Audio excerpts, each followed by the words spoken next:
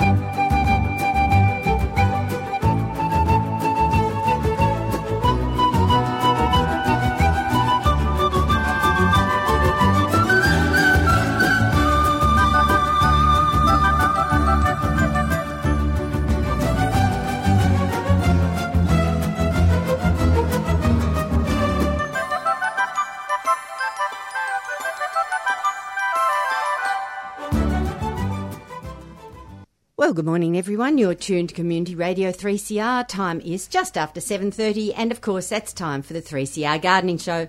My name's Pam Vardy, and first up, we have to welcome back from overseas, AB Bishop. Morning, AB. Good morning, Pam. Yes, this time last week I was on a jet plane on my way back, and it's pretty much taken me this long to get over my jet lag, which kind of hit us pretty badly. But it's coming back that's the worst bit. Oh, I think. Is it? Yes, because you're going the wrong way. Going over there is not so right, bad. yeah, because I hardly had jet lag at all when we were there. No, maybe for right. half a day or something. Yeah. But yeah, coming back, it was just like, whoa. And I think because deadly. you're back in your own environment, whereas over there, there's so much to sort of inspire you and enthrall you because it's all new and exciting and you just want to stay awake.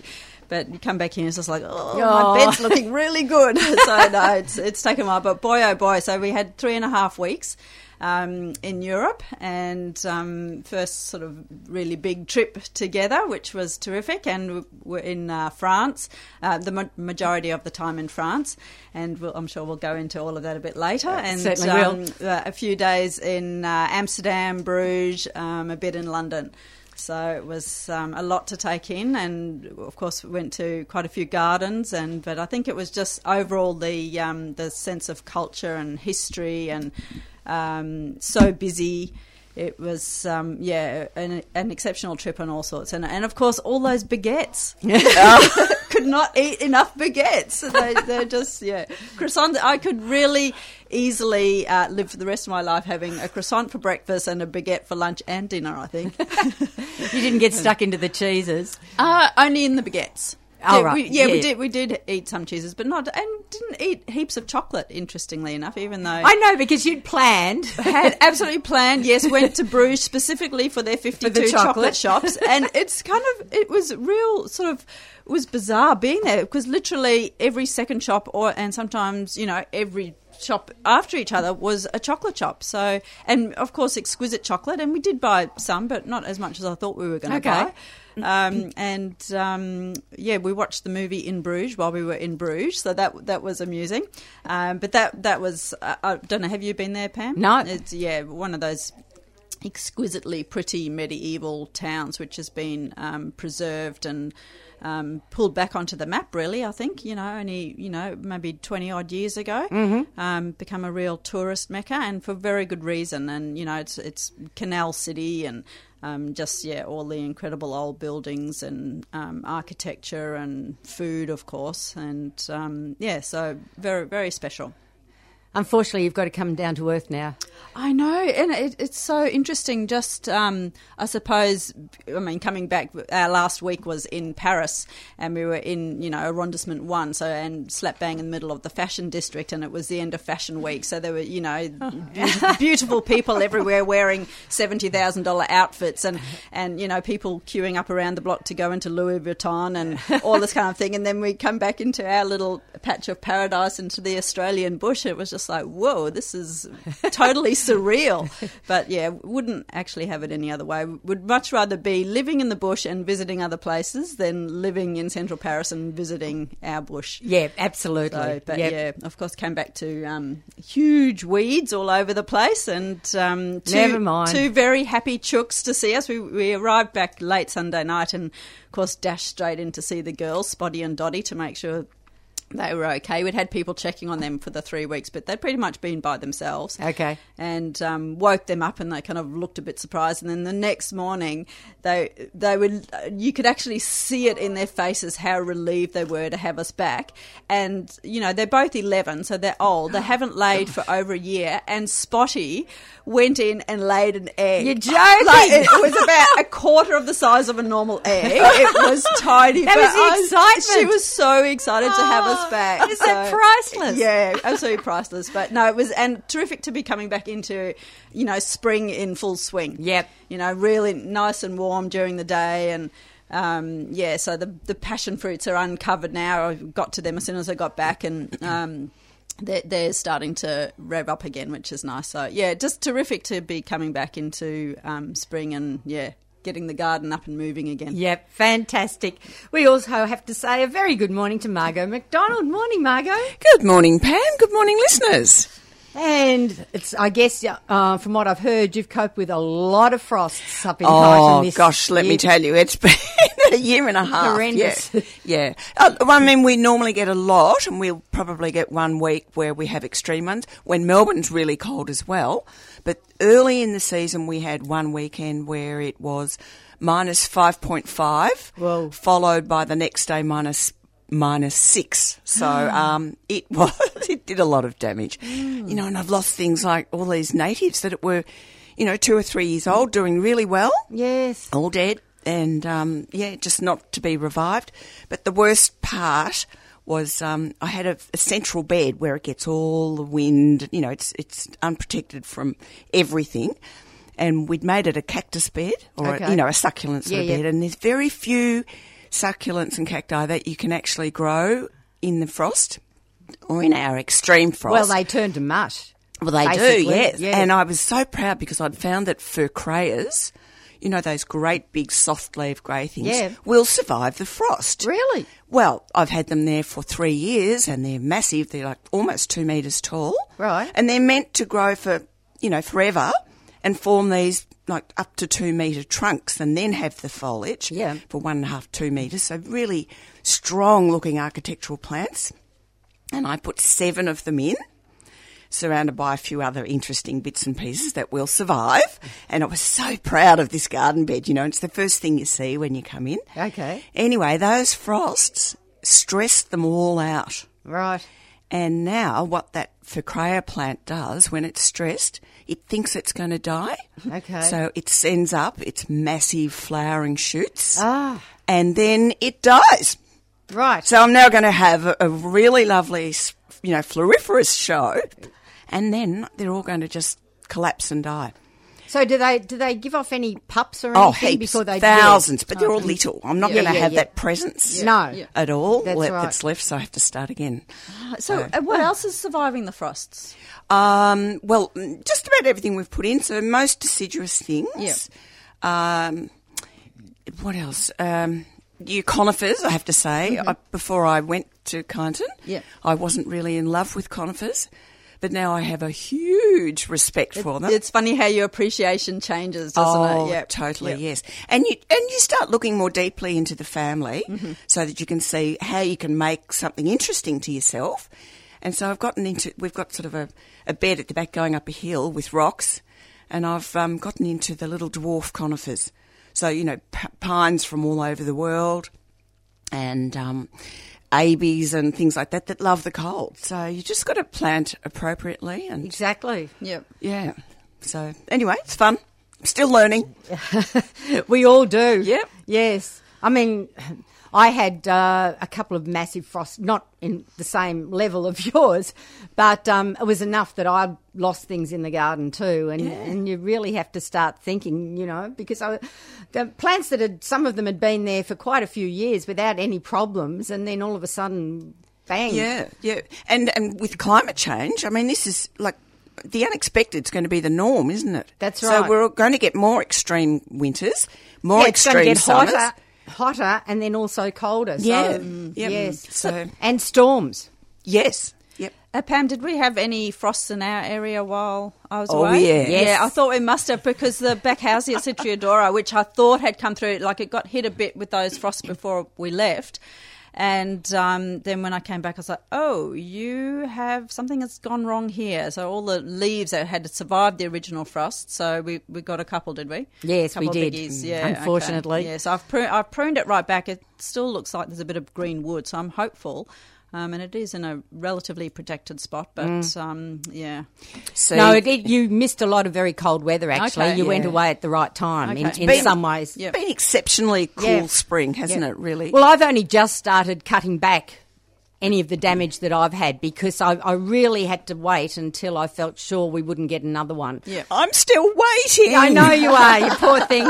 No, You'll I get there eventually. There's some things I just can't resist, and I think, well, damn it, if it makes new growth and they burn, well, so be it. Yeah. I had a big kumquat, and they're the hardiest of the citrus for us. It's up against the north wall, gets all of that, and it was fantastic last year. Covered in fruit, big, but it just looked so sad that I just had to give it a haircut yesterday. So hopefully, but there was a little bit of frost this morning. Yep. And we'll get them right through till Melbourne Cup Day. Right. So Goodness Well, our me. salvias got really knocked around. I've got Yes. salvias just around the glasshouse. They were knocked around before we went away and then started reshooting. I hadn't touched them or anything. I thought I'd leave them.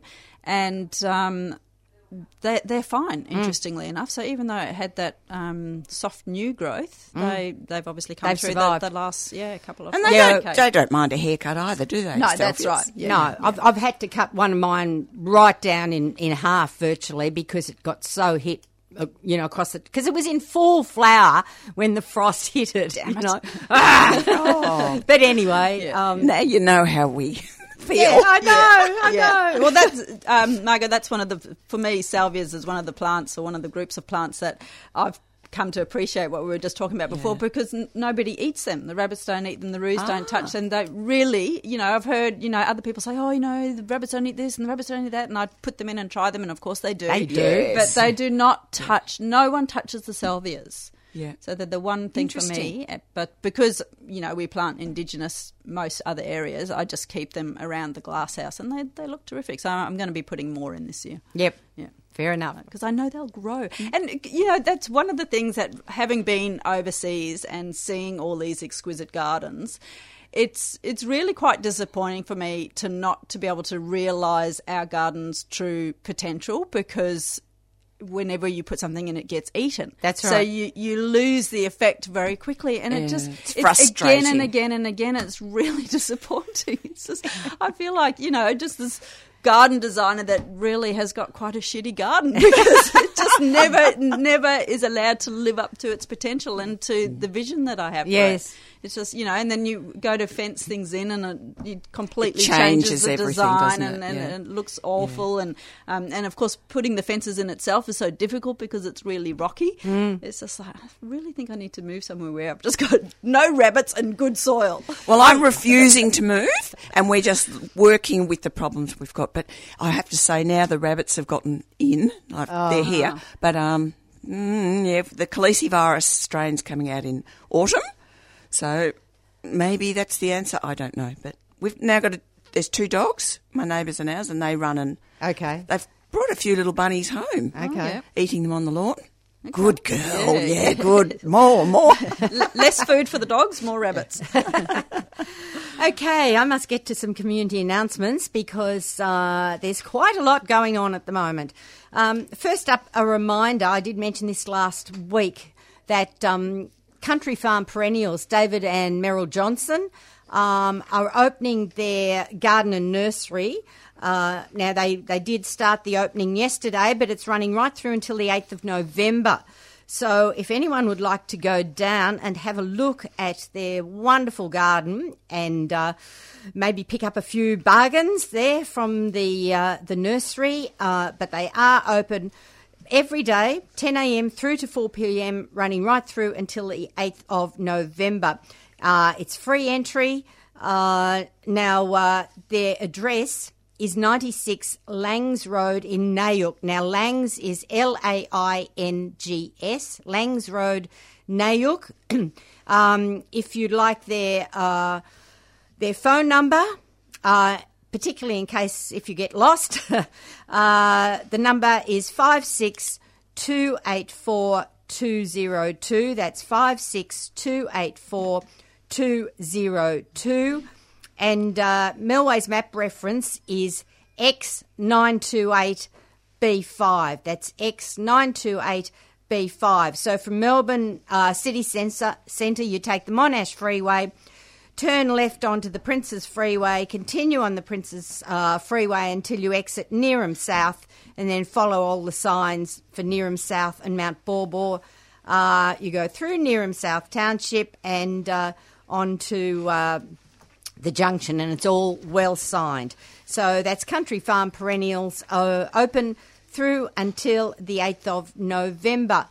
I should also mention too, this weekend there is a big festival up at Cloud Hill.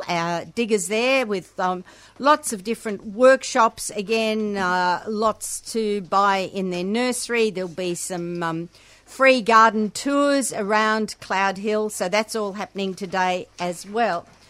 Now, Open Gardens Victoria have got a garden open today. It was open yesterday as well. This is the garden I mentioned last week, which sounds absolutely wonderful. It's at 61 Avoca Street in South Yarra. That's AVOCA, Avoca Street, South Yarra. 10 o'clock through till 4:30 today. $8 entry, children under 18 free, and students $5. Now, also today is the second day of the Friends of Cranbourne Botanic Gardens, their plant sale. This is 10 o'clock through till 4 o'clock today. The location, of course, is the Royal Botanic Gardens, Victoria, Cranbourne. It's on the corner of Bellato Road and Botanic Drive there in Cranbourne. They've got a wide range of Australian plants in tubes and larger pots for sale, priced from $3. So today's the last day of that one if you want to make the most of it. Friends of Burnley Gardens have got a creative workshop coming on. Now, this is it's entitled Branches of Bromeliads, and it's with Sasha Andrusiak. Now, Sasha just loves being creative with plants, and this workshop, she will guide you through how to mount bromeliads and little native orchids on a lichen-encrusted branch. So they'd make a wonderful Christmas gift or something to hang in a bathroom or a sheltered spot outside. So this is taking place on Saturday the 21st of October, so that's next Saturday, at Burnley College, which is at 500 Yarra Boulevard in Richmond there.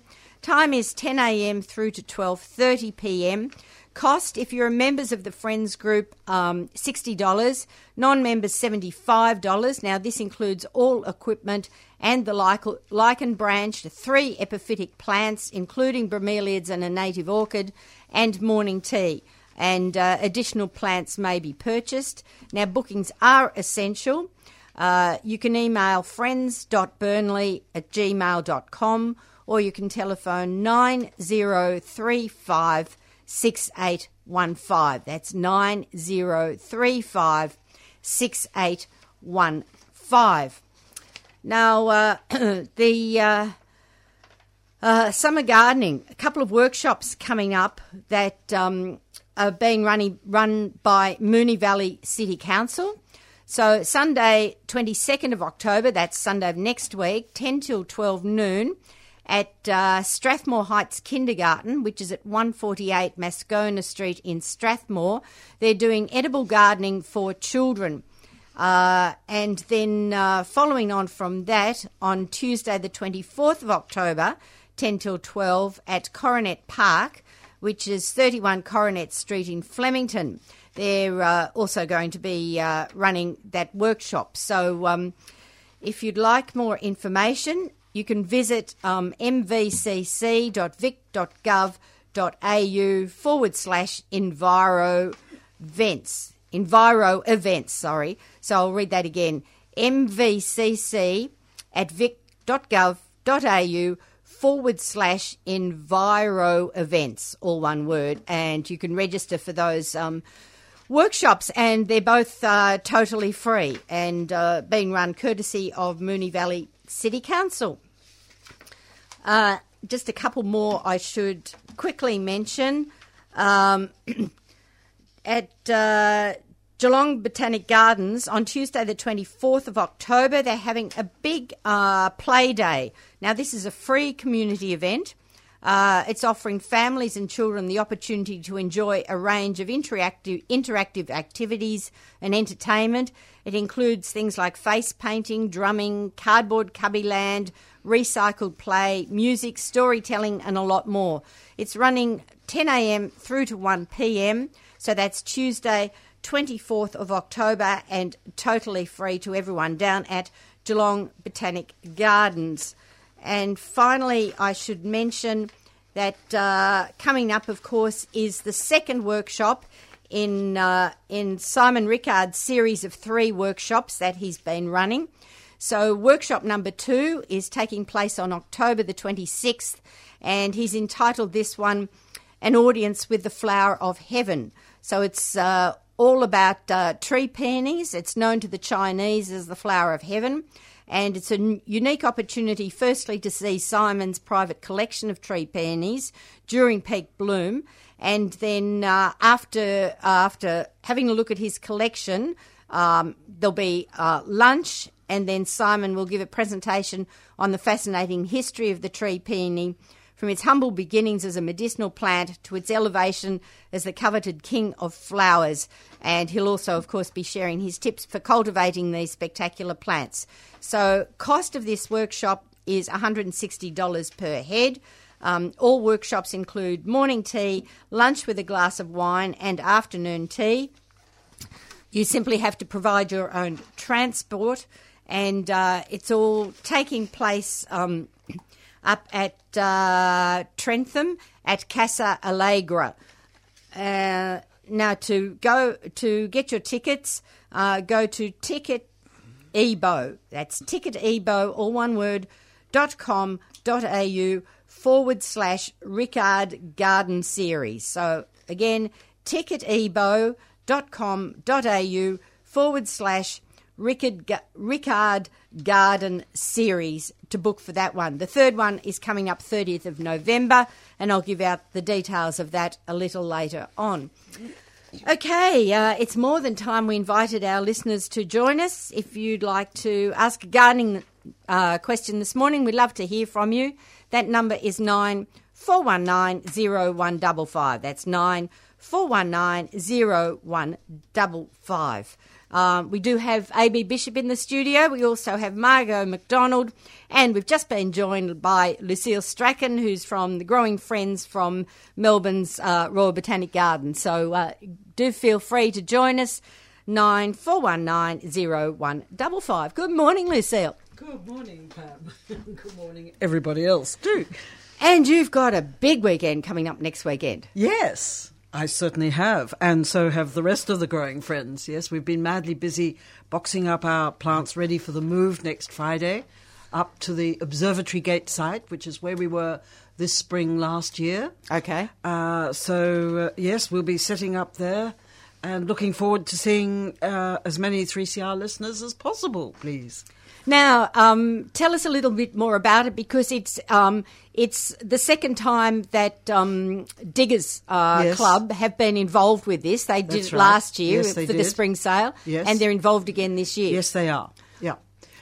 Yes, so it is, Diggers have brought along, I don't know, a large number of other nurseries, almost a bit like for those who were up at the Mount Macedon Garden Lovers Fair last weekend. It's that sort of setup. It's a group of stalls all selling horticultural type products or plants, etc., books, all the rest of it.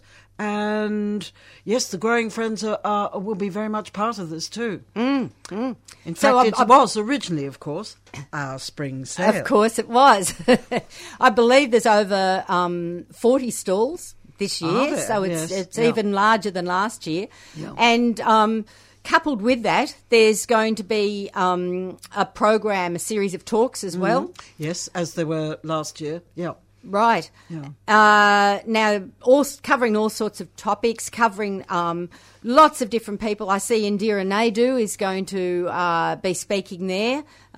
She brought out the edible balcony.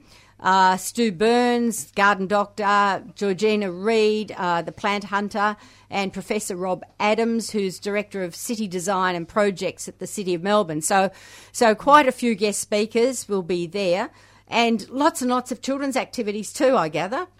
Yes, I gather they probably will be too. I'm more involved with what the Growing Friends are doing. Of course you are, and you've been, as usual, working for months. Yes, we have indeed. Yes, and the nursery's looking wonderful. I must say, I was moved to get out the camera and photograph our collection of clivias that are ready to go up to the sale next week, because the colours and the collection sitting there were just looking beautiful. So you've got an array of different coloured clivias this We year. certainly have. Right. We certainly have, yes. And they're looking just beautiful at the moment. Fantastic. What are your most popular plants to sell usually? Oh, well, the clivias do attract quite a lot of attention, particularly, of course, if they're in full bloom. We have a range of plants. We sell Australian natives, and they always attract a fair amount of attention, because the group that look after the Australian native plants try and hunt for things that are different, but garden-worthy, and also are some of them are rare and endangered in the wild. Okay. So they're keen to propagate those and sell those as well. But we will have a selection of bulbs, bromeliads, ferns, herbs, camellias, orchids, as well as the perennials with which I'm involved, rhizomes, and various irises, of course, shrubs, succulents, as well as trees. Wow. So- Covering all bases. Absolutely. Definitely. Yep. We've And- been doing this now for nearly Yes. 30 years. I know, so- it's amazing. It's really amazing. And we must say that proceeds from this event are going back to assist the gardens. Absolutely. Yes. Yes, they do. Yes, Yeah. which is fantastic. Now, there is an entry charge, $15, but that will give you access to everything that's going on the 2 days. And it is running from 10 a.m. through to 4 p.m. both days, next Saturday and Sunday, as Lucille said, at the Observatory Precinct, which is a good open space, Oh, so yes, plenty it's of a room. large open much area. larger Yes. area. So that's Yep. excellent. Yes. Yep. What else have you been preparing yourself, ready for the sale, Lucille? What are some of the plants you've been... Well, I'm particularly involved with the salvias, so yes, I've been watching them come along and potting them up as they need to be. So there'll be a selection of those, as there will be with a lot of the other perennial plants that we enjoy growing. What else can I say? The shrubs have been busy. They'll have a wonderful selection of things. We have a particular person, Rosemary, who looks after our camellias, and she does a wonderful job trying to bring plants out of the Botanic Gardens collection, which is a large one. So there's not only cultivars, but there are species that she often sells. and that always attracts a fair amount of attention too, because they're unusual ones and different and interesting, particularly the species ones. Of Yes, course. absolutely. Yeah. Yep. Yeah. And of course, members of the Growing Friends group will be on hand to give advice. Oh, absolutely, we certainly will. And I dare say we may well have some help from the gardeners, of course, without whom we couldn't do any of this. That is the gardeners of the Royal Botanic Gardens. Yes. Because they help us not only moving the plants up to the site next Friday morning, but they help us with propagation and taking us around the gardens too in groups to do this. So we couldn't do it without them, and they often supply us with divisions of plants as well from the gardens. Fantastic, yes. So you're saying nearly 30 years. When does the birthday come up? February next year. Wow. Yes. So I hope there's a special celebration I planned. hope there is too. Nobody's told you. No, nobody's told me. Okay. What salvias do you have? Well, I try and keep a fairly broad range. We have some species salvias. We have quite a lot of cultivars. Do you want me to name names? Oh, well, I'm just after white and blue ones, really. Oh, I can start my list now. Okay, well, one thing we do have, there's a very nice collection of Costa Rica blues, Salvia Costa Rica blue, which we will have. Other blues are the low-growing Nemorosa ones, Ostfriesland, so that will be available. I don't think I have too much white at the moment. Now, I was listening to you as I was approaching the city as fast as I could, and thinking, you were talking about frosts and stuff.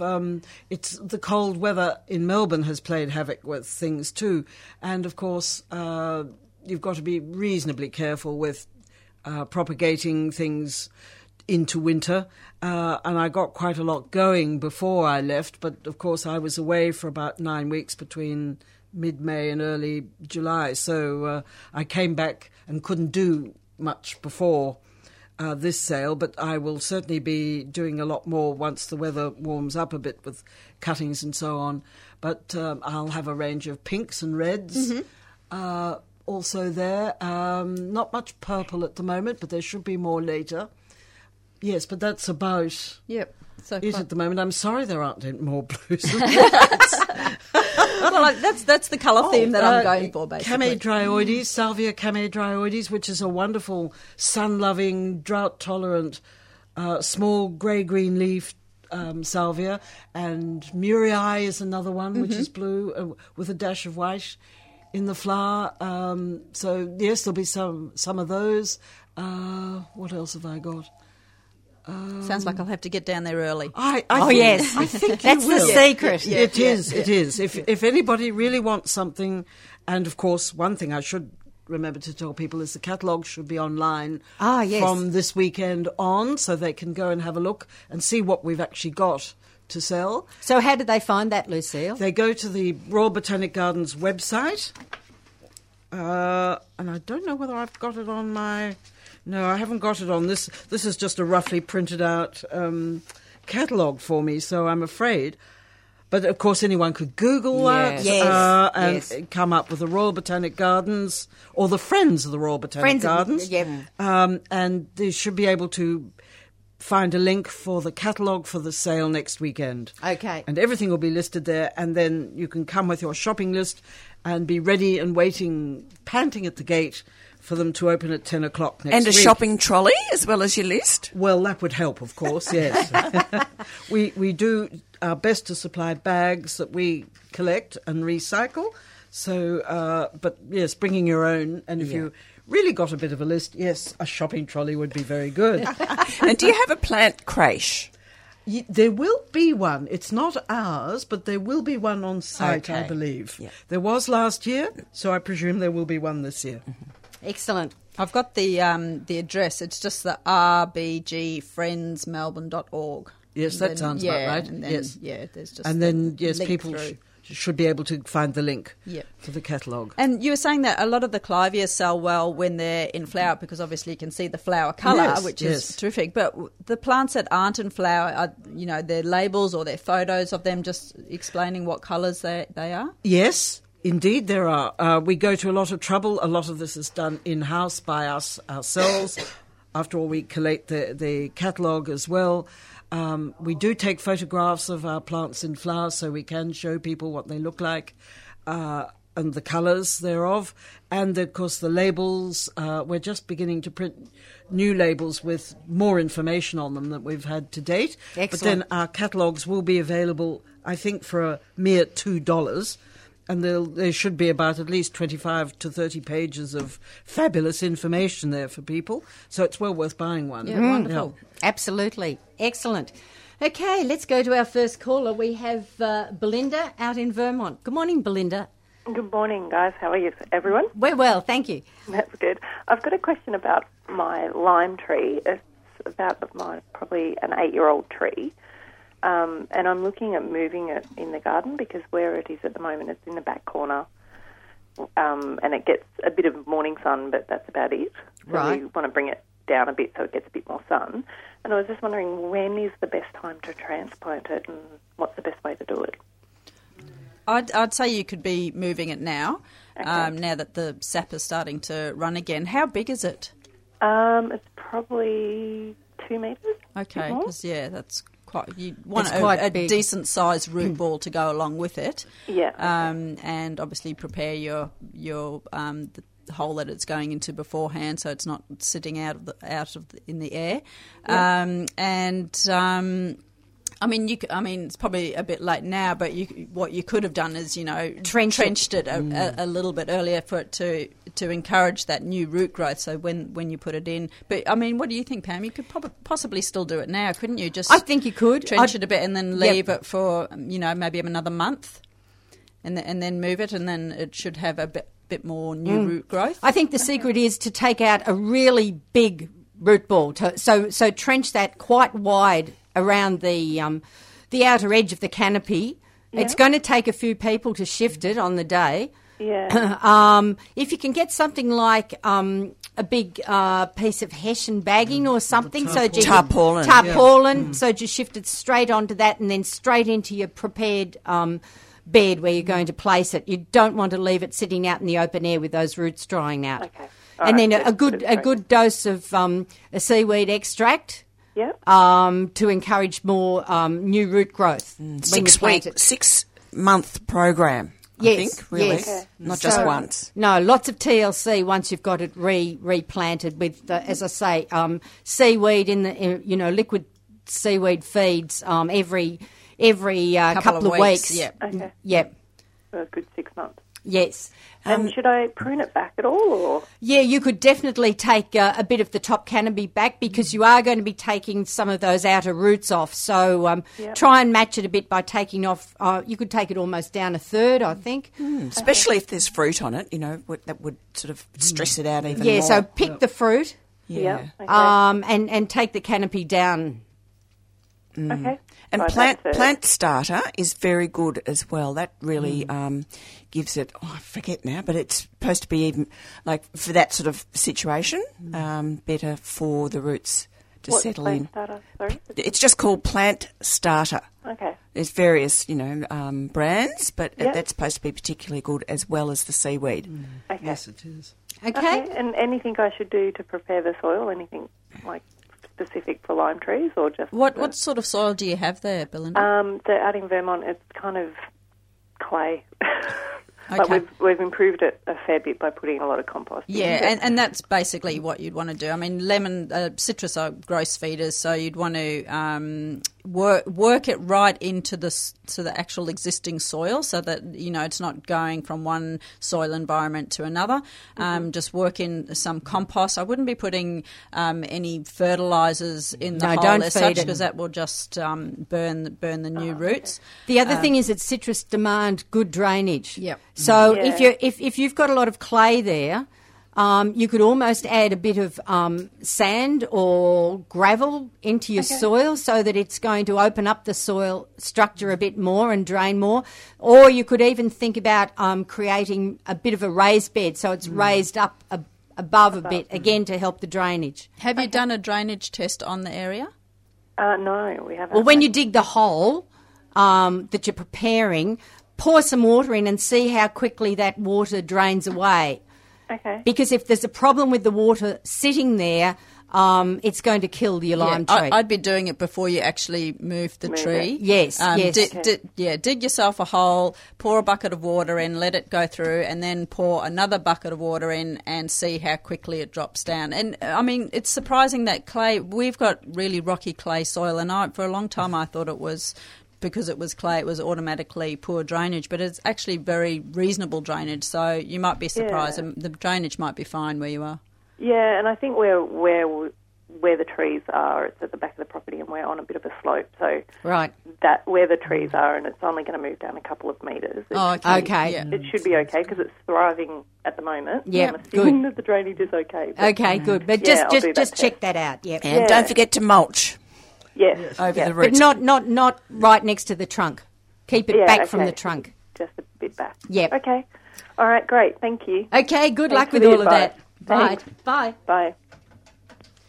That number, if you'd like to join us this morning, we'd love to hear from you, 9419 That's 9419 0155. You are listening to the 3CR Gardening Show, and in the studio this morning we do have A.B. Bishop, Margot McDonald and Lucille Strachan from the Growing Friends of Royal Botanic Gardens, Melbourne. So do give us a call, 9419 0155.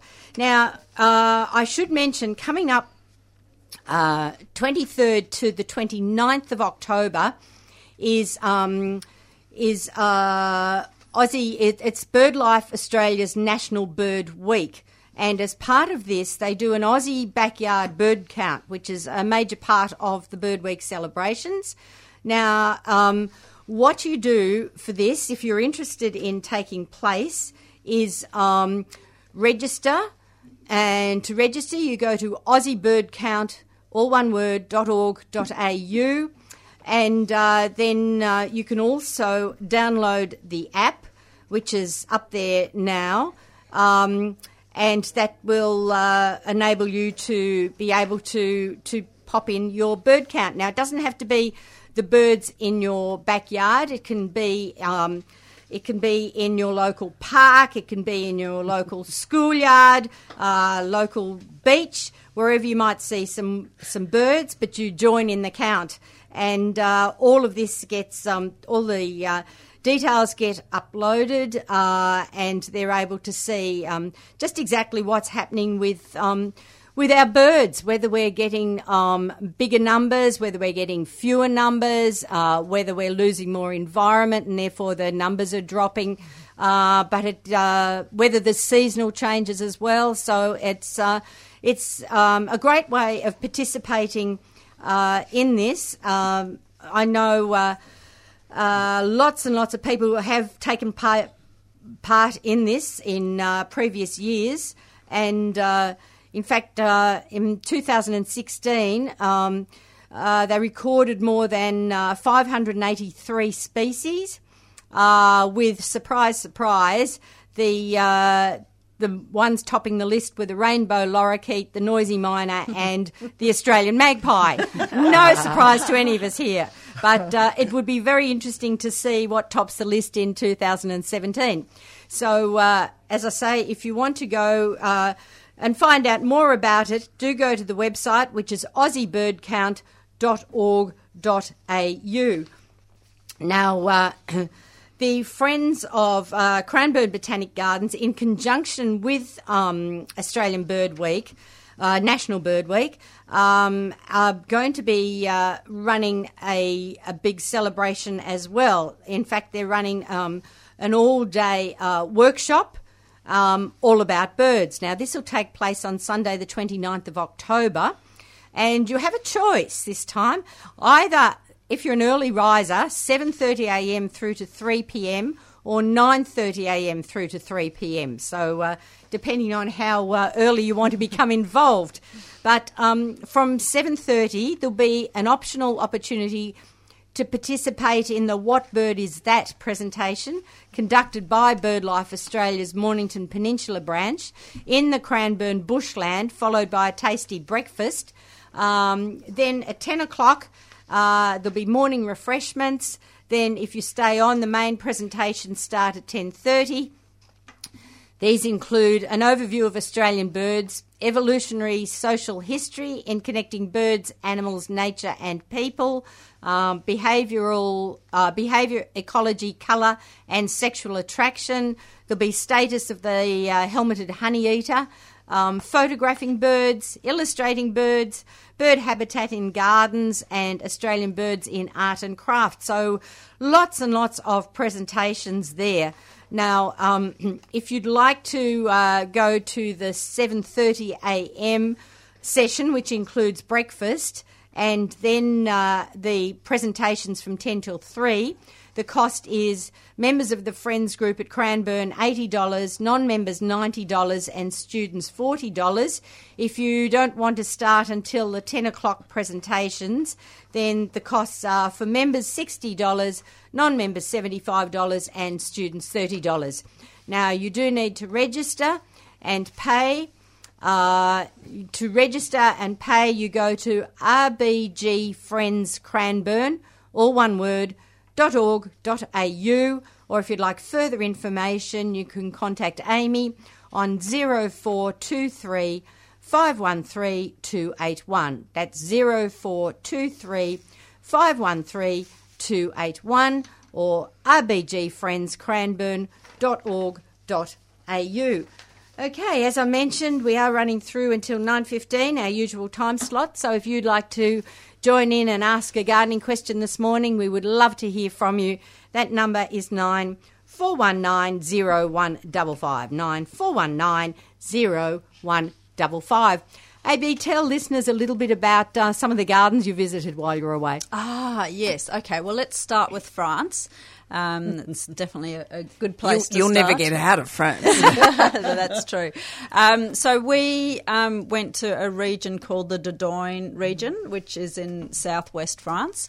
And there's there's a chateau at every turn, basically, which is just exceptional itself. It's meant to be one of the most picturesque regions, and it truly was. The Dordogne River kind of meanders its way through there, and lots of castles and chateaux and fortified villages. Went to the fortified village of Dom, and all these places were they were started to be built in the 11 and 1200s, and I think the thing that struck me the most was that you tend to think of castles as having been built, they say it was built in 1200, and you think, okay, it was just built then and it was finished and people lived in it. But of course, because it's been there for centuries and centuries, it's been knocked down over time and it's been rebuilt, and, different families have lived there. And so it just that incredible sense of elongated history, I suppose. Yes. It was quite exceptional. But the gardens themselves, there's an organisation called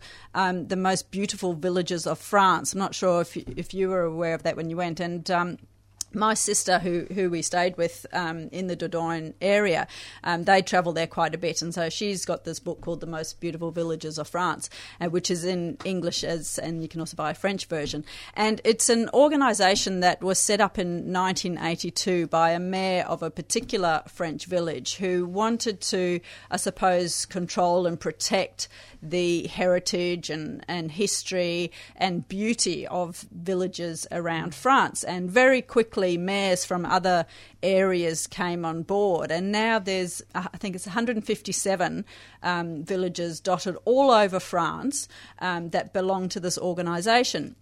And they have to go through a very sort of stringent application process. There's things like the village's population can't be more than 2,000. There has to be at least 2 historic monuments or sites there that, can be preserved. And the people that live in that village have to support being part of the program, because it takes a lot of work and money from them as well. And so there's a huge percentage of these most beautiful villages of France in the southwest area of France, and that is where we were. And so it was the area, so there was an area called Dom and Sarlat, the village that we were actually staying in was one of the most beautiful villages. And, they have to really, when they're refurbishing and renovating these villas and whatnot, and they're all stone and they're all local stone. So, I mean, if anyone's watched the Tour de France, that you know that when the planes and helicopters are flying above, all these villages look quite similar because they use the local stone. So they all, they've got the same colour roofs and the same colour everything. And this particular village, Sarlat, cobbled streets. There was a chateau there which wasn't open to the public, but you could, walk around it and see that. And they take a lot of care with their gardens. They're only allowed to use particular plants. It's quite a broad palette, but it just keeps the gardens, cohesive, I suppose, through the whole village.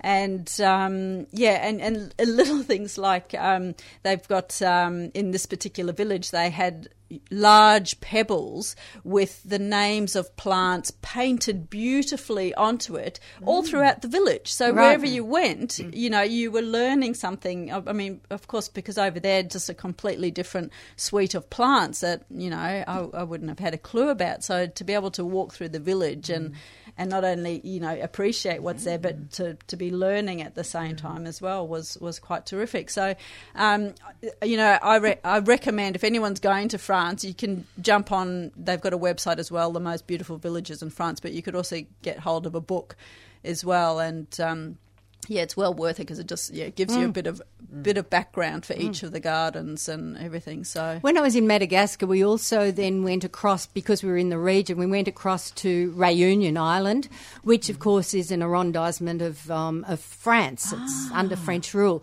and we stayed in one of these villages.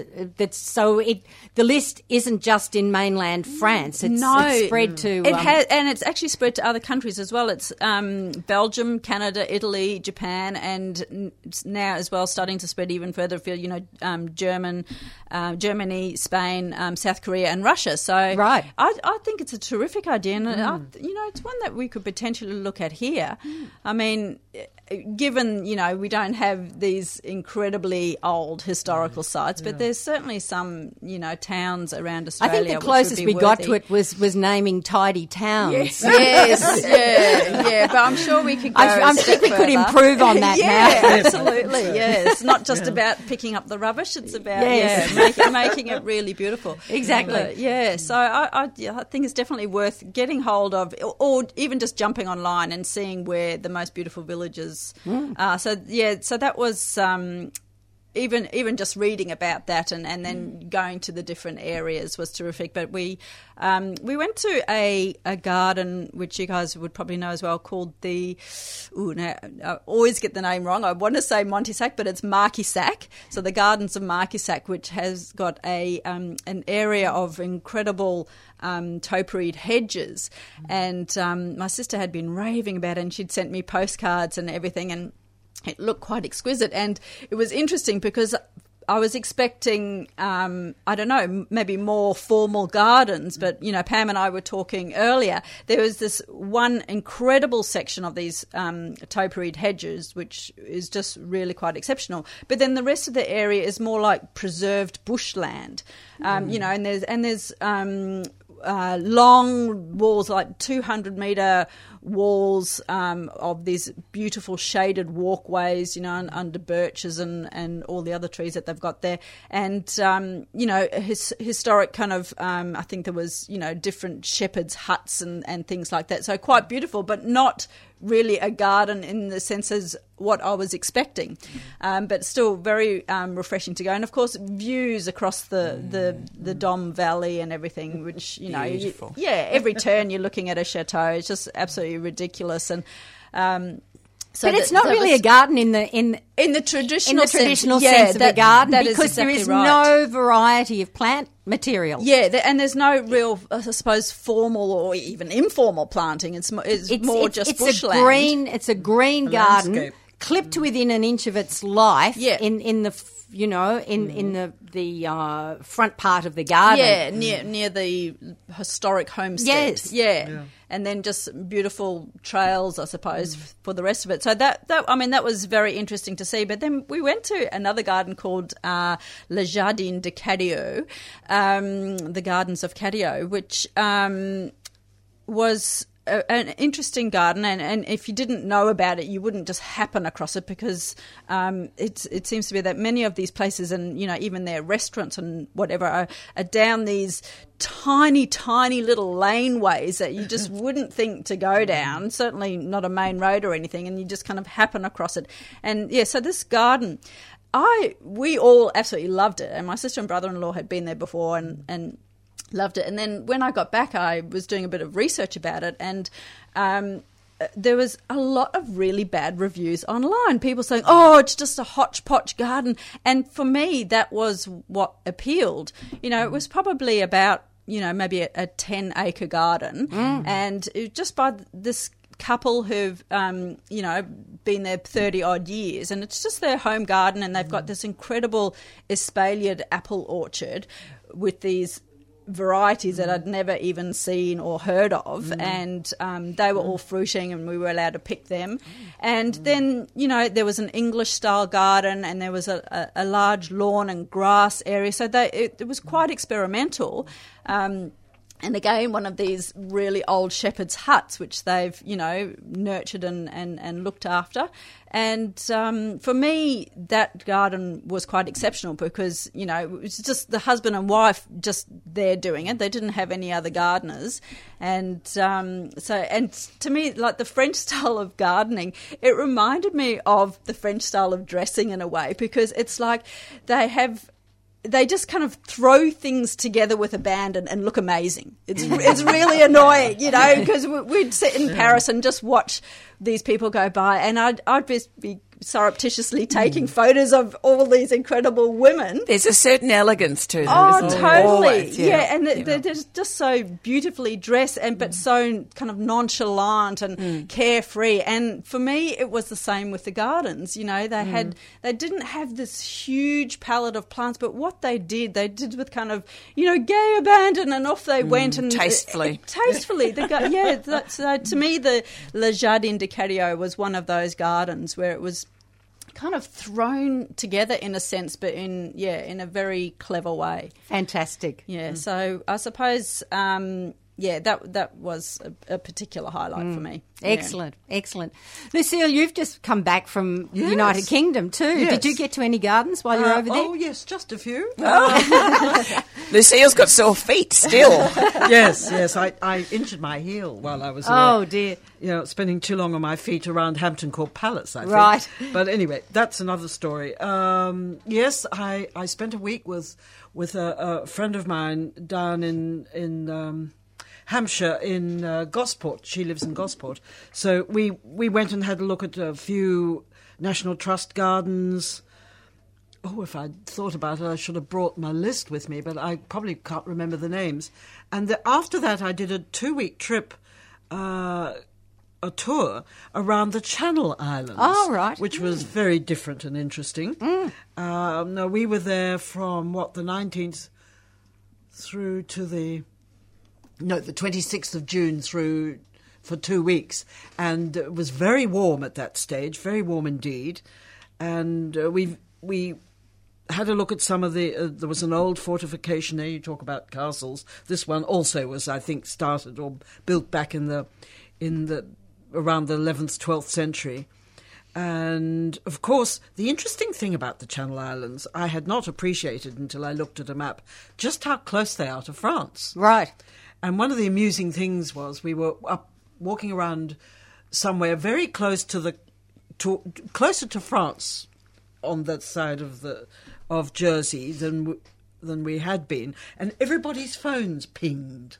Huh. Oh, yes. And of course it was our telcos telling us, "Welcome to France." We were so close that it set it off. It was really very funny. But apart from that, Of course, the Jersey potatoes were absolutely beautiful. Right. The ice cream was stunning. Oh, okay. And I don't think I've ever eaten so much fish in my life, because being islands, they fish. But it was fascinating. It was like England in miniature, I suppose. Okay. With the garden set up, etc. There were some lovely gardens to see, and some very interesting ones. There was a beautiful garden, a lovely old house that got a lot of sea, and had a wonderful view down to the sea, but got a lot of sea winds. So, of course, they had to plant accordingly. And they had a couple of Australian plants there. Okay. That were doing well. So it was interesting to see how they coped with that. But it was beautiful.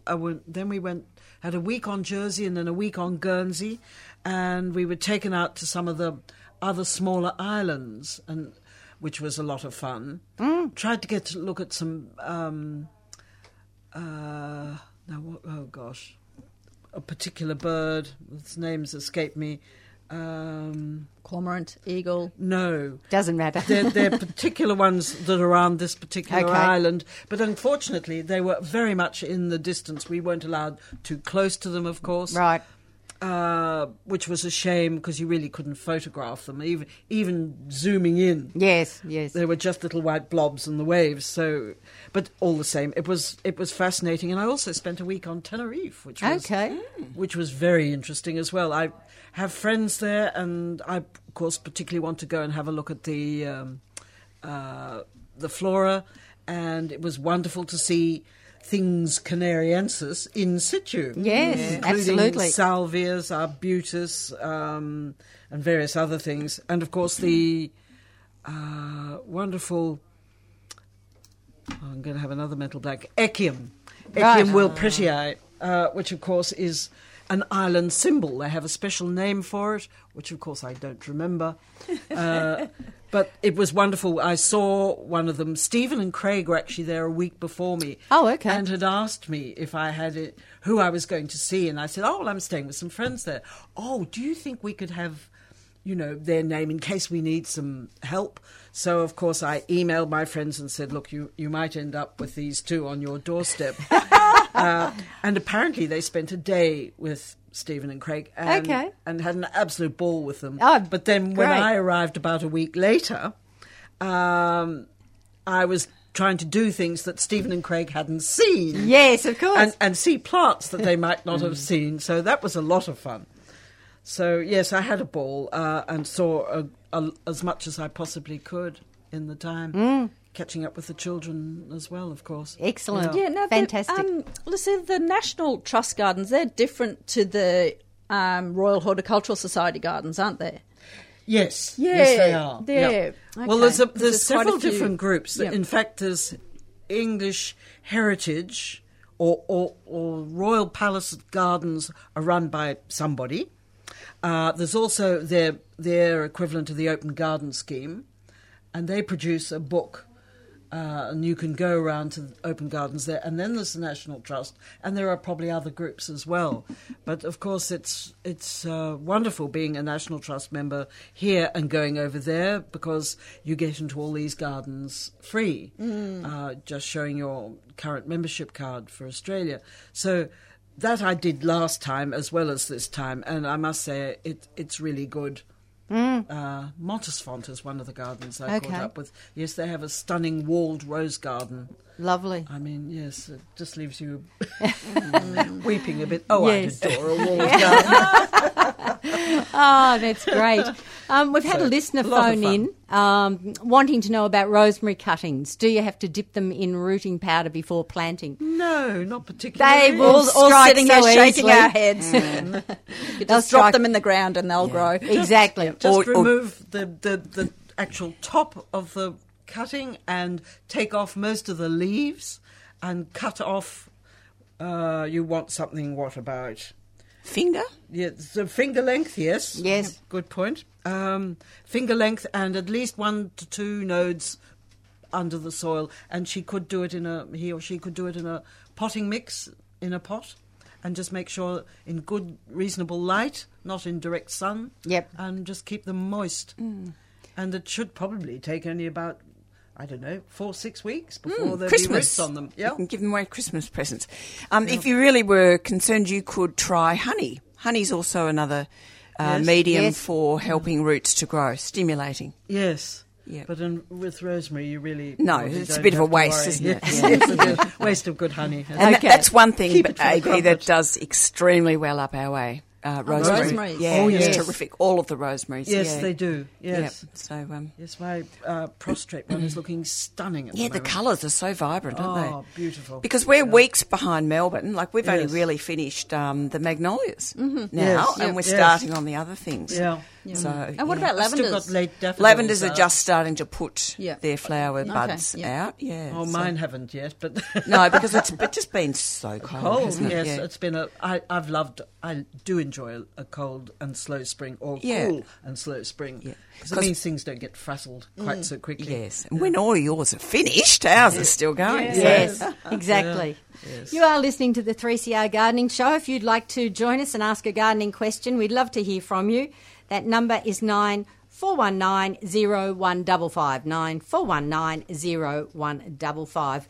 I want to briefly mention an absolutely fantastic book that has only just been released onto the market. I was fortunate enough to be invited to the launch last weekend, and it's just, I've been showing the others in here in the studio this book. It is absolutely stunning, and I'm sure listeners would be very interested to have a look at it. Now, it's called Dreamscapes. It's a stunning collection of over 50 of the world's most beautiful gardens from across the globe. And the author, and this is her very first book, is Claire Takacs. That's spelled Takacs. Now, she's an Australian photographer. She loves travel. She started off trying to capture landscapes in photography, but she, particularly by getting inspired by Melbourne's Cloud Hill Gardens, that really got her started into photographing gardens. Now, her work has been widely published in magazines internationally, including Gardens Illustrated, Garden Design, House and Garden, Country Style, and Morning Calm. She's contributed to several books. She won the inaugural International Garden Photographer of the Year award in 2008. So she, I can say that the photography in this book is absolutely fantastic, but it doesn't just cover Australian gardens, so it does cover many that people would recognise. In fact, the whole book opens with Cloud Hill, but it covers such gardens as Frogmore, Stonefields, Philip Johnson's garden, and of course she did all the photography for Philip Johnson's book called Connected, if listeners have seen that one. She covers Lamley, Wychwood down in Tasmania. But as well as that, she's also covered New Zealand gardens, gardens in the USA, the United Kingdom, Europe and Asia, and including Japan. She's got some of the most stunning photographs of Japanese gardens. And one of her secrets is to get into these gardens at about 5 a.m. in the morning, because that's when the sun first comes up and those sun's rays hit the gardens. She loves to try and capture that moment. And very tricky to capture it at that time as Extremely well, tricky. because you need to get that kind of depth in the plants that are still in shade, and yet, sometimes the plants that are in sun can be a bit bright. So her photography is just outstanding to be able to get that balance. And some of them are quite ethereal, because with the Cloud Hill garden in particular, there was a morning mist. Oh, yes. And, like there was and this morning. Yes. And so she's managed to beautiful. capture that whole atmosphere in her photographs. Now, I do recommend the book. It is absolutely stunning. It's a very heavy coffee table book, hardcover. As I say, there are so many gardens photographed in there. It's really a delight, and it would make a wonderful gift for anybody. Now, it is published by Hardy Grant Books, I should say. Recommended retail price is $70. Now, it was only released 1st of October. So do look for it in your bookshops or ask your local library if they'd get in a copy. But I can highly recommend that to anybody. The name of the author again is Claire Takacs, spelled Takacs, and she's quite a young woman and really achieving very, very highly and being very well regarded within photography right throughout the world. So absolutely, and definitely very much a coffee table book because you won't want to put it in your bookshelf. Yeah, but it's not too big. It's big enough to show the photos beautifully, but it's not one of those massive things that you can't manage. It's Perfect size. yeah, so I do recommend that. As I say, Hardy Grant Books are the publishers, so do look out for that one. It is absolutely stunning. Okay, that number again, if you'd like to join us, we're running through until 9:15, which is our usual time slot. So you've got just about half an hour to give us a call and ask a gardening question or make a comment this morning. That number is 94190155, 94190155. Let's have a chat. You brought in a couple of plants. Just a couple. Yes, but they're stunning. Each one has captured my attention. So yeah, I like the unusual. Yes. And this one I've been after for years because I've seen it in books, but never been able to buy it. Yes. And suddenly I thought, oh wow! So I've bought 3. Why not? Unfortunately, they're shade plants, and I haven't got a lot of shade yet because the garden's still so young. So I'm really growing them in pots at the minute. Mm-hmm. But this first one is called Lysimachia, but the common name Creeping Jenny, and that gives you an idea of it is a ground cover. So it's a ground cover.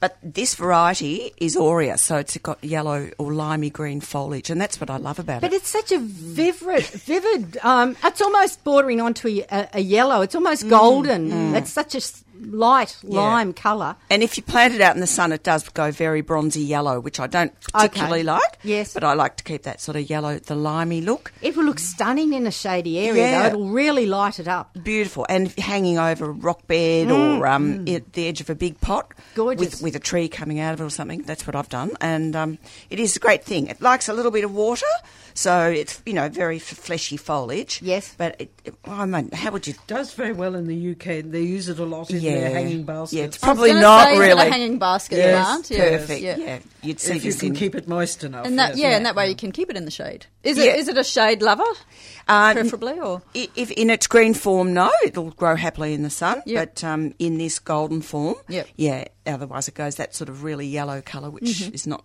as nice as it is now. But no, it's just lovely, and I probably shouldn't be growing it because it needs that extra bit of water. Yes. But, having it up near the house in your pots and whatever, it's a pleasure. And how big does it get to? It'll grow probably nearly a metre each arm. Yep. But, thousands of them. The more room you give it, the bigger it will grow. So, and it'll droop right down from, say, a metre almost to the ground. So it'd be like a wall. Lovely. Yeah, it is just lovely. And very useful. Are flowers a feature at all? Or no, don't worry about flowers. So it's more about the foliage. It's all the foliage. foliage, Yeah. So just give the name again, Margaret. Lysimachia nummarifolia. You better spell that. Well, if you just Or go Lysimachia. Lysimachia. Lysimachia? Lysimachia. Yes. You would know. I wouldn't know. Not at all. That would be no, that's actually another pronunciation. Lysimachia. There we are. Lysimachia. Lysimachia. And this particular one has got, I think it's a newish name, brought out by a company that's brought them out, Goldilocks. So I didn't mention Forget that. Oh, dear. And last weekend I was at the Bollebeck, the Growing Friends, It's the Mount Macedon Hort Society's plant fair. Yeah. And your minor rare plants had a stand there. Now, they're nearly about to close because Donna's retiring. Yes. I had a last-ditch big sale. I think if you rang them, you might still be able to get some things. He's open until the end of the year. To the end of the year, okay. But I was going to be good and not buy anything, and I came couldn't help yourself. No. I found a climber, and it's called Actinidia tetramera. I haven't got my glasses, left them at home. Actinidia tetramera variety meloides. Now, Actinidia is the gooseberry kiwi fruit Fruit. Oh, family. right, yes. Yeah. So it's a cousin of those, and Okay. it's quite hardy. It's deciduous, so it will do okay for us. It's a climate Oh, yes. will need support. I don't think it sends out suckers, but its feature is the leaves get little white points on the end of them. Yes. So up on a dark wall or, Yeah. somewhere, it would look superb. It would. I haven't tried it yet, and I'm not quite sure where I'm going to put it, but I'll find a So spot. is it as vigorous as a No, kiwi fruit? nowhere near as, Good. as vigorous. And it's very soft, nice, pointy foliage, sort of dark green with veining on there. It's just very nice, and I think it would light up a darker spot. So you could put it in semi-shade as long as it's got some sun. Okay. Be okay. So that is Actinidia tetramera variety Meloides. So it is it's a kiwi fruit relative. Oh no, I did have it. It's called the rosy crabapple kiwi. Oh. Okay. So because it has pink crabapple type flowers. Oh, right. So that's a very unusual climate. yes. Gotten at Yamina, which Okay. is an institution about to close. So Yep. There we go. And that other beautiful one you brought in this morning that I was remarking on. Pam's eyeing this one. Yeah, I'm ironing this. I think it's just beautiful. Yes. Look, Stephen's mentioned these again. I think I've mentioned them in the past, but epimediums are one of my favourite plants. Yes, Little they're woodland ground covers, usually. Some are tiny, some are not. But the fellow that's responsible for sort of bringing in some of the new varieties is one of the growers from Antique Perennials, who are Okay. going to be at your fair. Yes, they were indeed. And in Yeah. fact, I bought a couple of interesting ones because we grow some epimediums in the perennial section, and Wendy does wonderful work with them. Yeah. And I bought her a couple of new ones to play with. Okay. Lovely. From Antique Perennials at Yes. the fair. So No we'll, wonder. over the next few years, we'll certainly have them at the Growing Friends. Wonderful. We will have a selection for sale, actually, next weekend. Okay. Yep. Yeah, Good. they're a wonderful ground cover plant, and in pots too they do really well. But they like to spread out into a big clump, and they'll naturalise. Once they get their roots down, they're quite drought hardy too. You don't have to worry. Now this little one is called Epimedium Sweetheart, and it's an evergreen. But I did ring the Antique Perennial boys and I said, look, because normally you would chop any old foliage off before spring because the little wiry, delicate flower spikes that come up would be hidden by the foliage. And the last year's get a bit scrappy, the foliage, so it's a good idea to clean it up. I said, well, this is an evergreen, and it's looking still good right through winter, right through -6, -5. Wow. Yeah. Yes, they don't mind. No. Well, I chop it off. He said, yeah, just chop them right off to the ground and then you get all this new fresh stuff and the new flowers coming with it. And this is the Okay. result. I only did it, say, a month ago. So, Gosh. yeah, it is beautiful. Now it's got heart-shaped leaves, which have got like a burgundy edging Yes. around the Yes. leaves, Yeah. which is just stunning. And then that matches in with the colour of the Picks flower up the spikes. deeper pink, The yes. deeper pink, but Yeah. there's also a white in the centre. Yes. Very delicate. You wouldn't think it would be so hardy No. as a plant. No, they do look very delicate, but they're Yes. really quite tough. Most Yes. of them are really quite they tough. Stunning family of plants. I Oh, yes. really They love are. them. Yes. Well, Pam, would you believe the fellow, I'm not going to mention his name because he'll be embarrassed. He said, don't tell anyone, but I'm only telling 3CR listeners. There's only a handful, of course. No, they're not. He is so obsessed by this group, the Epimedium family. He's been collecting every time they go overseas to look for new plants to bring back. Yes.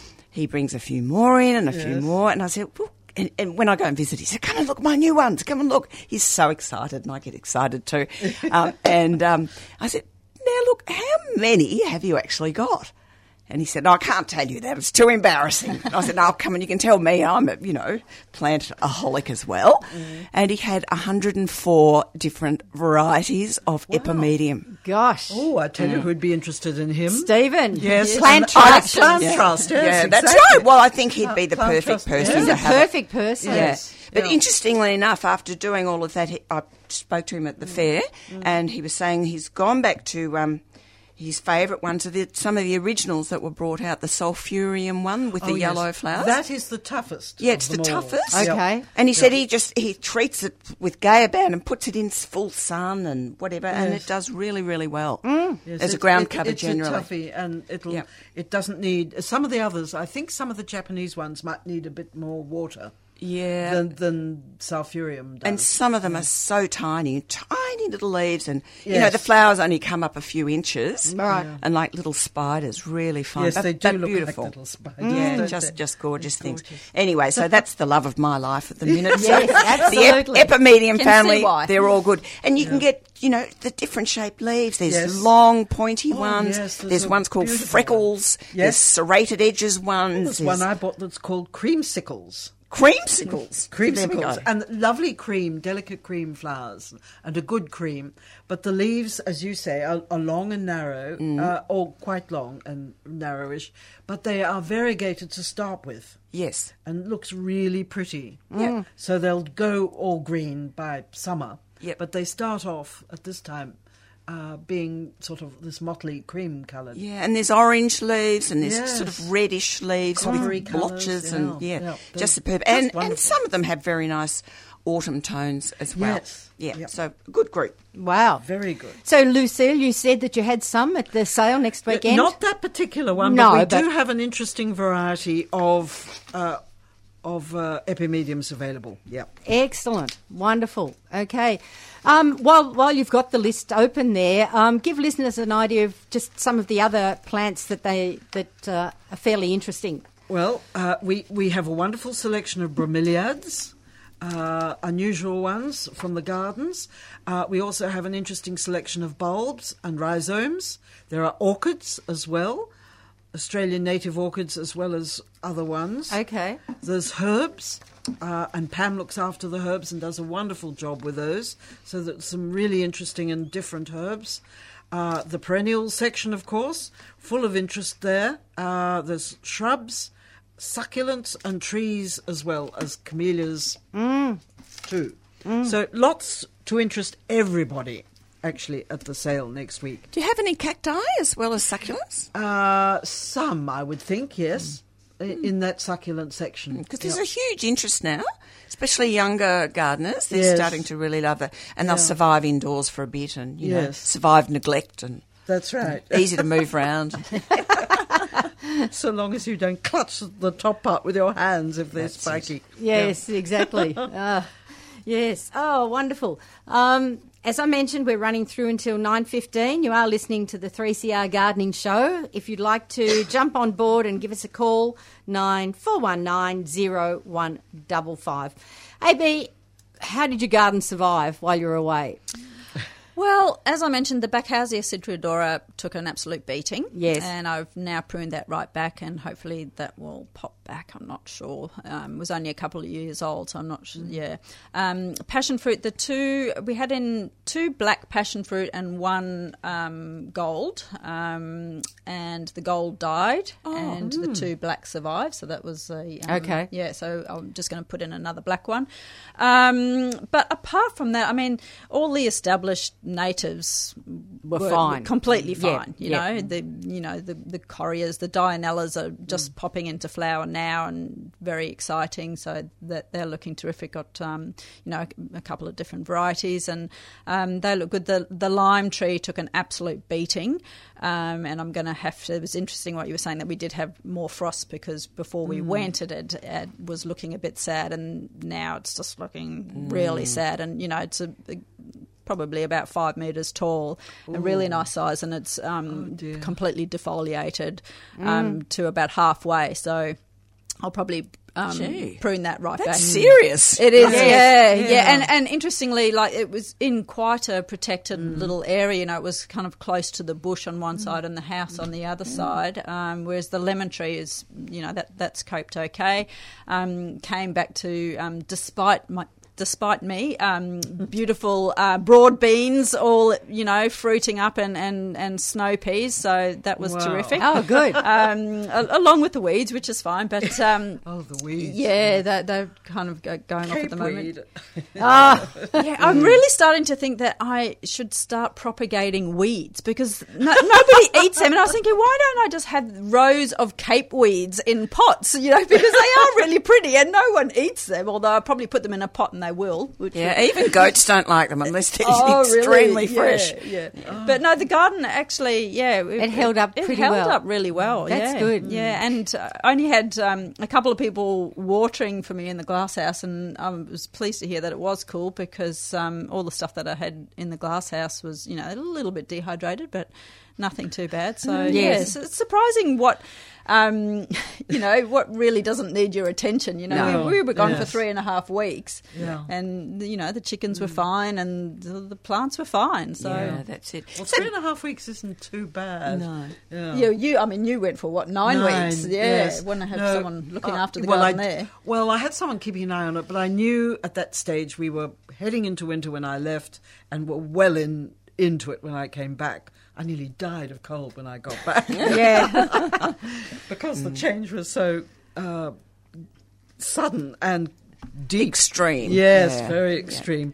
But the only things I found is some things are looking a little the worse for wear, but on the whole, I've found that nothing too bad has happened. I've got quite a bit of protection. I can grow clivias and I grow arthropodiums, but I make sure that they're planted under evergreens or have good protection from frost.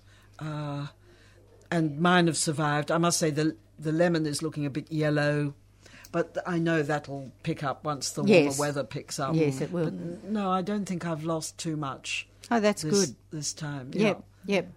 Couple of things, but not much. Yep. Excellent. Okay. Let's go next to Gwen in Mount Waverley. Good morning, Gwen. Good morning. I'm actually ringing for my daughter who's got a beautiful Daphne and flowers like you wouldn't believe, but all down the stems, never where they should be, and did the same last year. So I'm just wondering, is there anything she can do about that? I've seen that before. I don't really know what it is, if it's a problem or not. But I've had a couple on mine like that, but the whole lot is down it the changes stem. the look of it, doesn't it? Yeah. And the flowers are beautiful and smell beautiful, but it doesn't look right. So I just thought I might ring in and see if there was anything she could do. Why doesn't she maybe pick some big boughs for the vase and then get the new growth Encourage happening? side shooting. Yeah, from way down low. Push it out. Yeah. Like trim it, the boughs back. Yes. And get the liquid seaweed onto it, all over it, not just in the root zone, all over the plant. Okay, then, well, I'll tell her that. Okay. Thank you very much. Right, bye. Pam, did you know I've planted over 240 trees? Goodness me, Margot. You count them? Well done. You never asked, I just had to bring it up. So what size is your garden? Oh, well, we're on 9 acres, as I call them, 9 crappy acres, but we've it's not really worth farming or doing anything with. It's too small, right? And we're too old to do that. But so we're just doing sort of, open sort of field. We've taken down old fences and things so we get sort of more flow through the place. Yes. And when we left the nursery, the chap that bought the business only took half the stock. Oh, so right. we got dumped with, all half our tree stock, half our shrubs, half everything. And we just went, right, we got a jigsaw, we got all this open land, we got some excavators in and whatever and prepped soil, and we didn't grow, a green crop, which we should have now in hindsight to get some really good soil preparation. But, trees are pretty tough. They are. And a lot of deciduous things and some conifers and some big things like we've got some monkey puzzles and wow. bunya Planting. pines Oh, and, my goodness. and cedars. Got an just arboretum happening. Well, it is, yes. yeah. And, we've had Planting various for the rates of future. success. But, yes, it is for the future. And then I thought, gosh, before I get out of the nursery trade altogether, I've got the opportunity, I'll do some walnuts. So we've planted 25 walnut trees. Fantastic. And 15 hazelnut trees with different varieties, because you need 3 varieties to get them to fruit. And that's all for, for another generation. Yes, Whether absolutely. that's our relatives or not, don't know. But anyway, but it's there. And a whole lot of black currants and things like that. So lovely. Yeah, but, lots of crab apples that were left, and we had lots of unusual varieties of them. And oaks, lots stunning. of oaks, and So it's not stunning by any means now, but maybe sounds one great. day. Yeah. And we're fighting, as I said, we're fighting wind.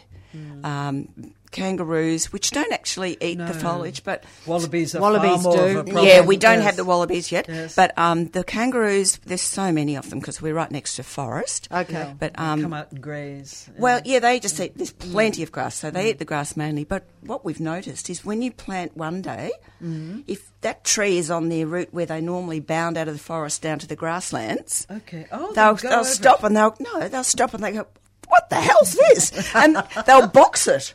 Oh, really? So you've really got to stake it as you Yes. plant because they'll actually. And maybe put a wire frame around it for a Oh, while. well, we're not that rich, thank you. Okay. That's a lot of work too, but Yes, it's yeah. interesting. You can see them They actually. box the trees. Yeah, they think, is this a threat to me Yes. or not? It's in their territory, Yeah. so they'll actually push it and they'll break some lower branches off, and but they don't eat it. So Right. you know things How survive it. fascinating. Yeah, it is interesting. Yeah. Especially the big males. Yeah. Yes, Yeah. I've heard of male kangaroos stopping. There's a friend who lives up on the mount who's had dealt with this over, 40-odd years.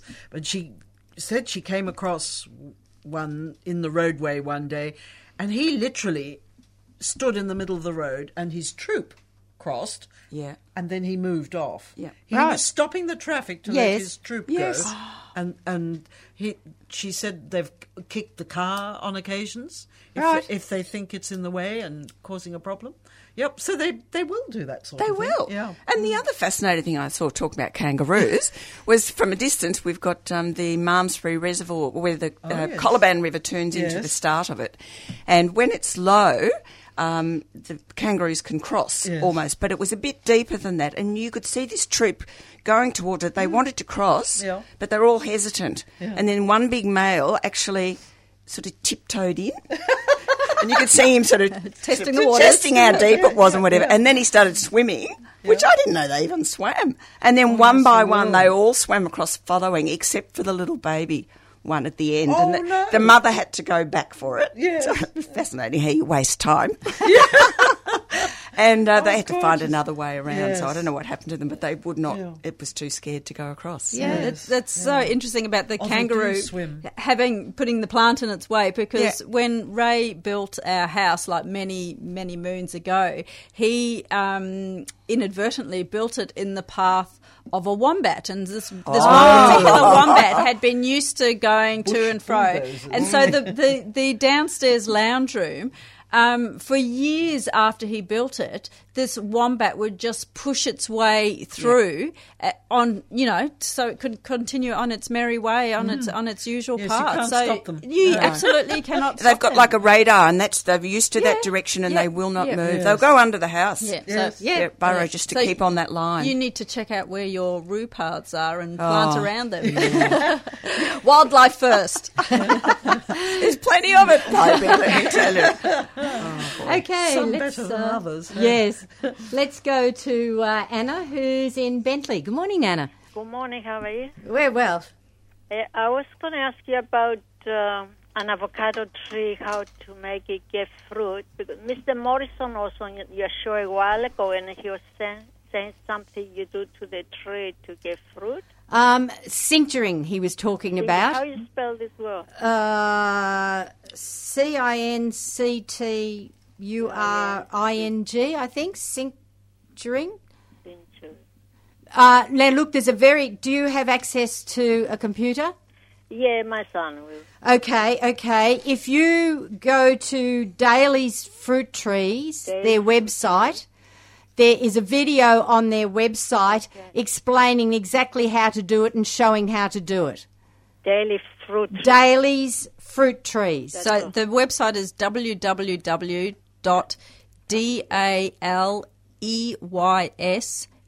Sorry, can you tell me after dot? Sure, Daily. So DALEYS. F. S for Sam, and then fruit, fruit.com.au. .com.au. Yeah. So it's all on that, and that will explain it all to you. Well, he was saying he was going to give an American website but that should be all right, this one. No, this one's an Australian website, so much It's better, much better. Yes. It tells you how to do it. Yes. All right, okay. Okay? Okay, thank you very much. Okay. Have a nice day. Bye. Bye. Okay, so that's about girdling the fruit trees, is it?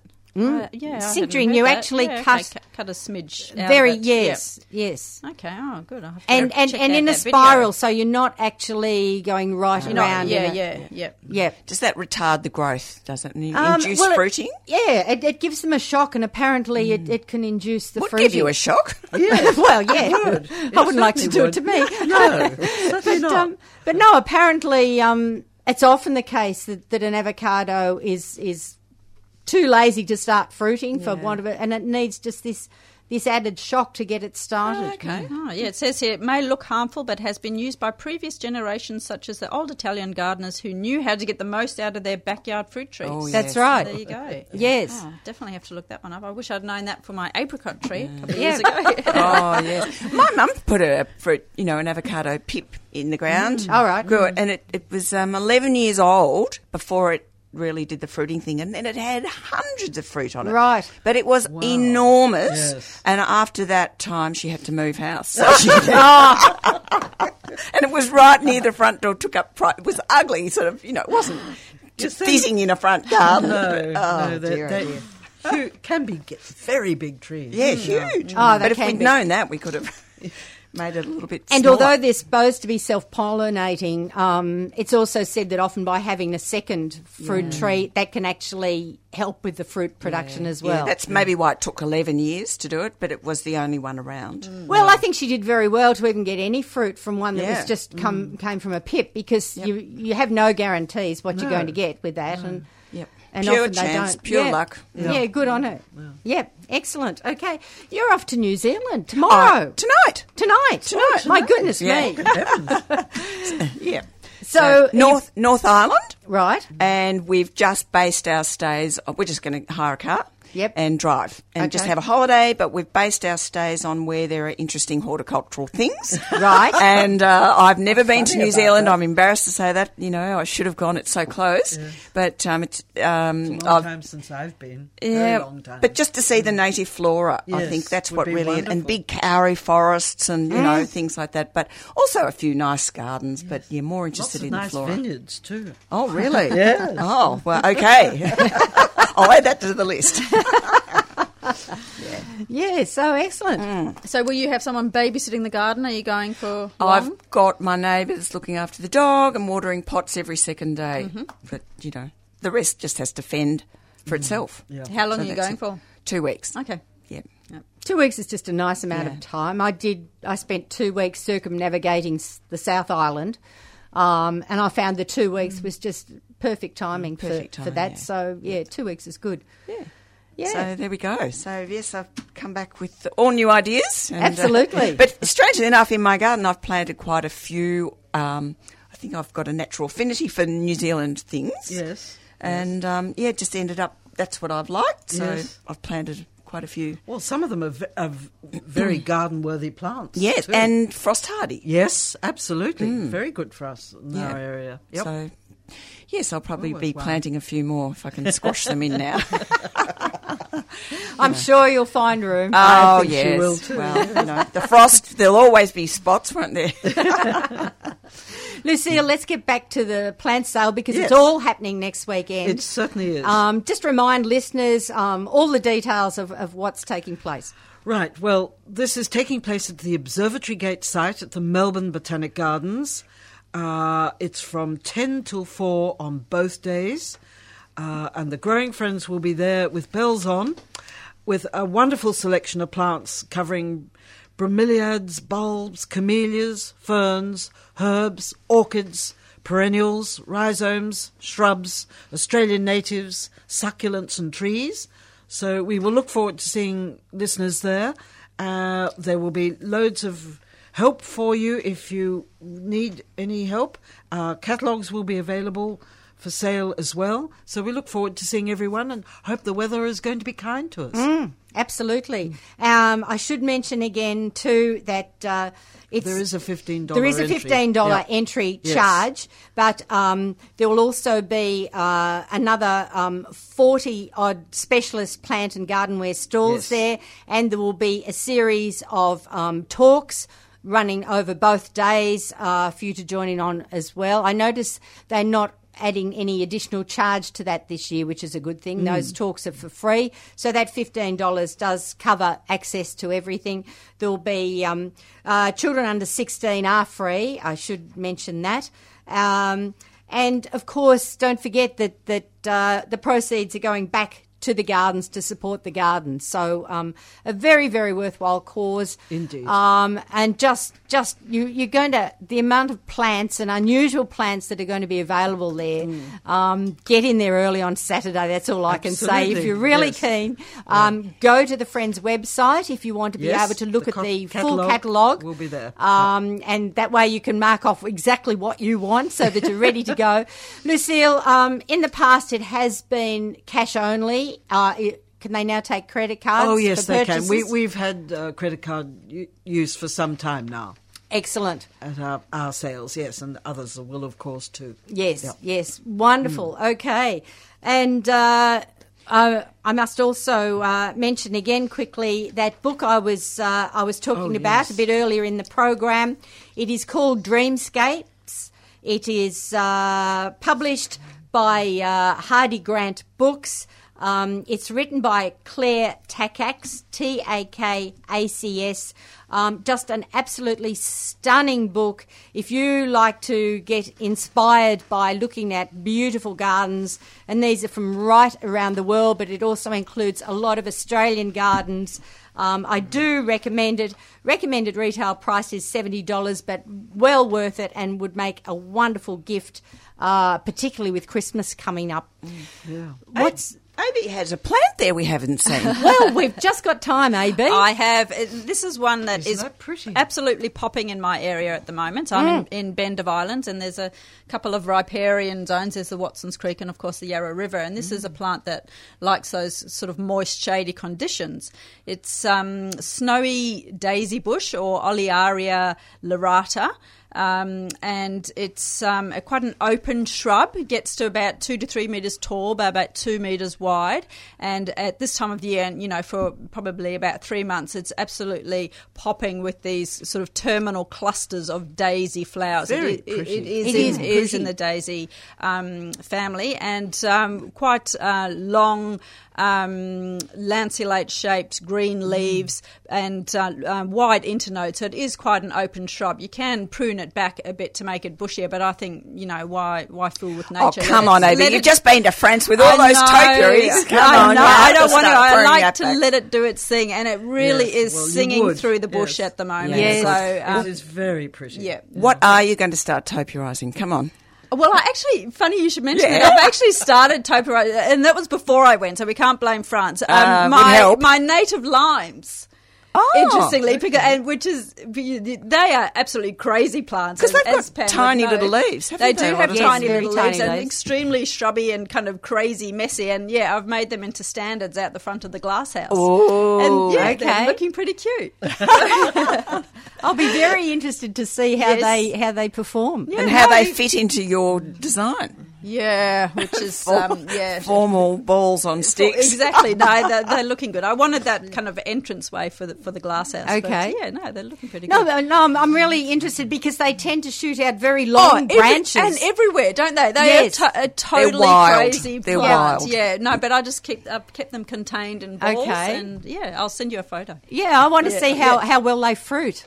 Yeah, well, they have fruited in the past, but I'll Okay. keep you updated on them. Well, it means too that if you can manage to control them that way, because they're deadly to walk past, they are so thorny. It's going to Yep. be much Yep. easier for you to manage. And, Oh, absolutely, and of course they've survived the frost, which I was surprised about.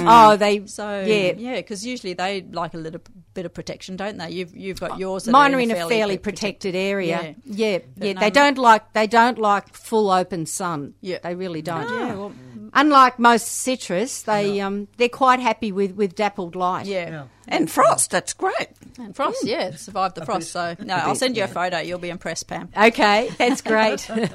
We have basically run out of time for yet another week. A big thank you to the team. It's been great to have you all on board, catching up with you all. Best of luck in New Zealand tonight. Thank you, Pam. Yes, I'm looking forward to that. Yes, I'm envious.